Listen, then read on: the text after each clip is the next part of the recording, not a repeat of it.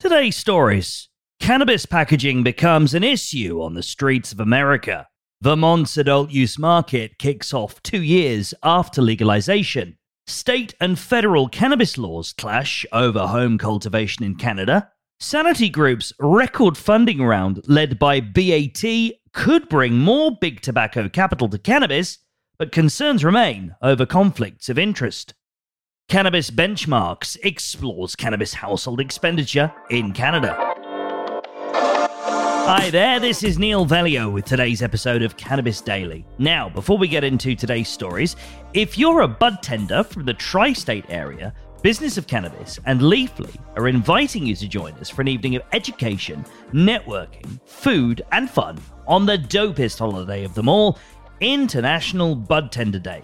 You can see the link in the show notes. Now let's get into today's stories. Our first story now, and each week, Business of Cannabis delivers a series of insights from our partners at Cannabis Benchmarks. This week, Cannabis Benchmarks analysed Statistics Canada's data on household spending to determine the trends in a country's cannabis market.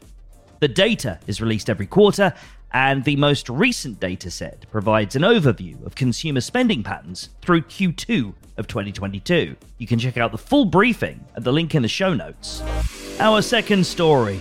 Waste packaging from a burgeoning and newly legalized cannabis industry litters streets across the country, adding to a global crisis of plastic waste, reports Inside Climate News. In New York, regulators who are making the state's first ever rules for the retail sale of recreational marijuana hope they have answers to limit their state's contribution to the problem. They've been working to include sustainable packaging requirements into the licenses that businesses will need to open by the end of this year. Our third story. MJ Biz Daily highlights that the launch of recreational sales in Vermont comes about 2 years after adult use legislation became law without the governor's signature. Vermont's Cannabis Control Board on September the 14th granted recreational cannabis licenses to Mountain Girl Cannabis in Rutland and Flora Cannabis in Middlebury, and gave the okay for Ceres Med, formerly Champlain Valley Dispensary in South Burlington, to transition from medical to adult use sales.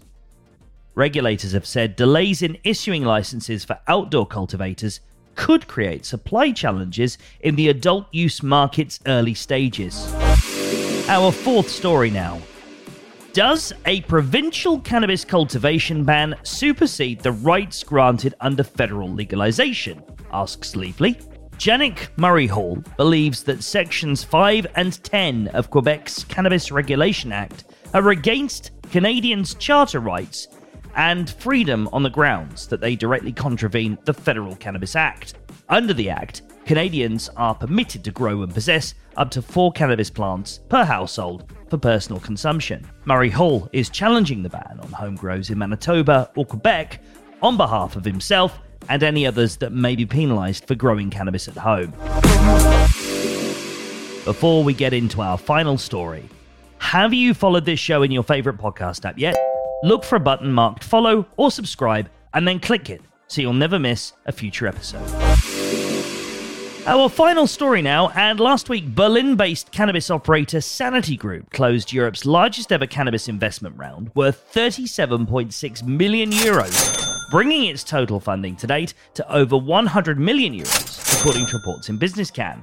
While the Series B round saw long-term investors like Casa Verde Capital increase their holding, it was notably led by tobacco giant British American Tobacco, marking its second cannabis investment in less than a month. While the tobacco industry may be able to provide a chunk of the institutional investment the industry has been crying out for, some investors are likely to remain cautious of conflicts of interest between big tobacco and medical cannabis. Those are the stories we're watching today. Join 12,000 others and catch all these stories and more in your inbox every day at 7 a.m. with our Cannabis Daily newsletter. Thanks for listening, and I'll be back with you tomorrow for another episode of Cannabis Daily.